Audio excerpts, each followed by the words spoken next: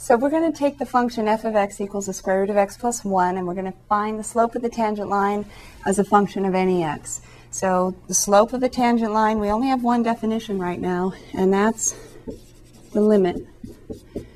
The limit as h goes to 0 of f of x plus h minus f of x all over h. So that's the limit as h goes to 0, f of x plus h. F of x is the square root of your input plus 1. So we have the square root of our input plus 1. And then we have minus, again, the square root of input plus 1. And this time the input is just x. And we have all over h. And I want to simplify that. If I plug in 0 for h to try to evaluate the limit, I'm going to get 0 over 0, indeterminate. So I have to do something else. This time I want to leave the general x in here. I'm not going to put in 3 or 0 or -1 or anything like that. So it's going to be a little more complicated, but we just need to keep track of everything. So I'm going to leave the x in there the way it is. And what I want to do is maybe rewrite it so I don't have these radicals in the numerator anymore. I don't want square roots in the numerator, so I'm going to rationalize the numerator, and that means multiply by the conjugate. And instead of a minus, I put a plus, but otherwise the terms look identical. And then I have to make sure that I do the same on the bottom so that I'm really only multiplying by 1. So I'm rationalizing the numerator, and it looks ugly because I have x and h. Now to simplify, I'm just going to FOIL, and we're getting the hang of this, so we can see that this square root times this square root, they're identical inside. So when you square a square root, you get what's inside. So our slope of the tangent line is just the square root times the square root gives us the insides. And then we have plus the square root of x plus 1 times the square root of x plus 1 plus h. So that thing, we could write it, but because of the way we've set this up, we have the same term here except negative. So we have a positive and a negative, so the middle terms will add up to 0. So I'm not going to write it this time. The positive and the negative will add up to 0. Then I have minus times negative times positive is negative. Square root of x plus 1 times itself. Very important that I put those parentheses there. Can you see why? When you take the square root times itself, you get what's inside, and x plus 1 you normally wouldn't need parentheses on, except there's a negative in front. So make sure you put the parentheses on this. And then that's all over h times all this stuff. So we have to rewrite it. It'll clean up, though, as soon as we evaluate the limit. And I'm going to clean up the numerator first. I'm going to distribute the negative through. Limit, h goes to 0. X minus x is 0. And then I have a -1 and a +1 is also 0. So again, you may be noticing a pattern here. We have just h in the numerator. Don't always count on that, but that often happens. H in the numerator, and then h in the denominator. Then all this other stuff.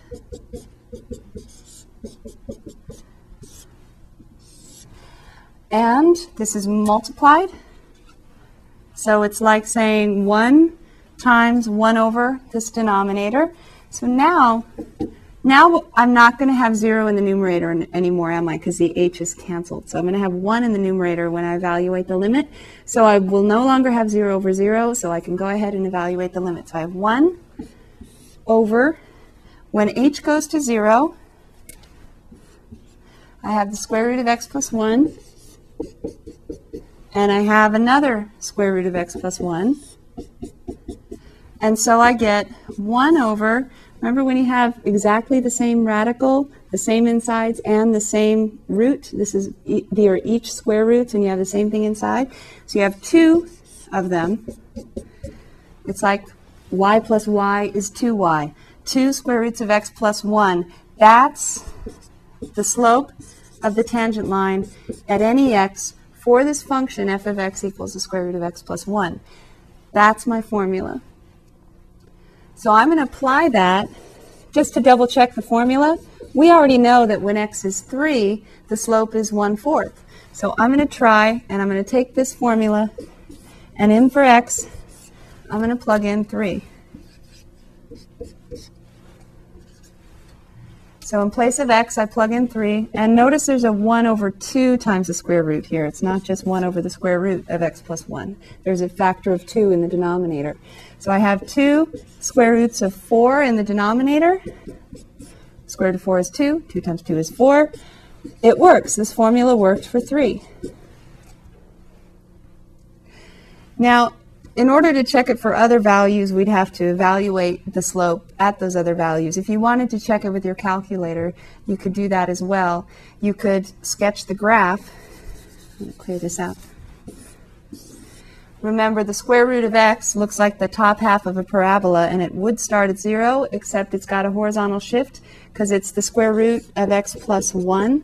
So negative 1 would make 0 in here, so it's a shift negative 1. And then it looks like the top half of a sideways parabola.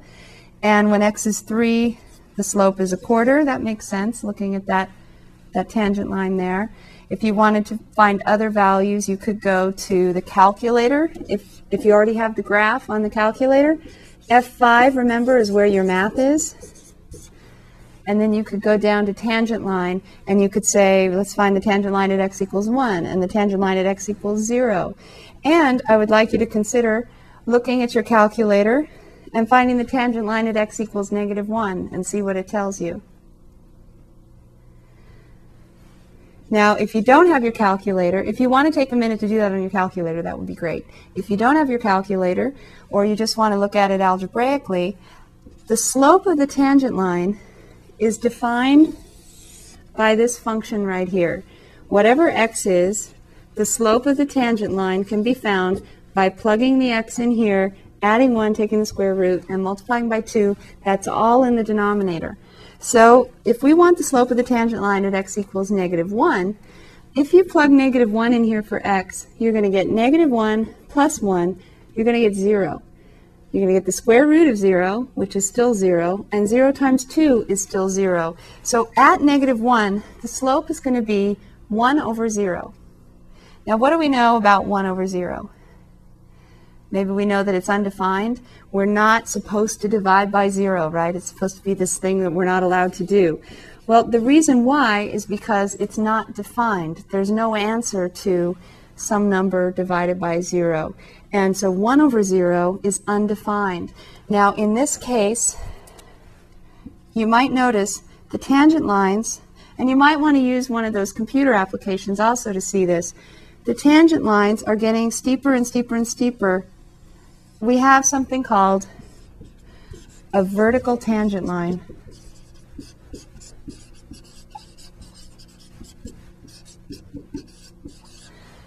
At x equals negative 1.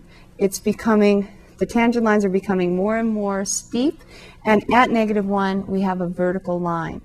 And so this is a case where we can finally start talking about where the tangent lines do strange things. Okay, this is a vertical tangent line. So if we took the limit as h goes to 0 of this difference quotient, that we call that a difference quotient when we find the limit of the tangent line this way, when you try to evaluate that limit at x equals negative 1, you're going to get undefined. The limit will not exist. So you might recall us saying, find the slope of the tangent line if it exists, or find the limit if it exists. This would be a case where the limit would not exist, but only at negative 1.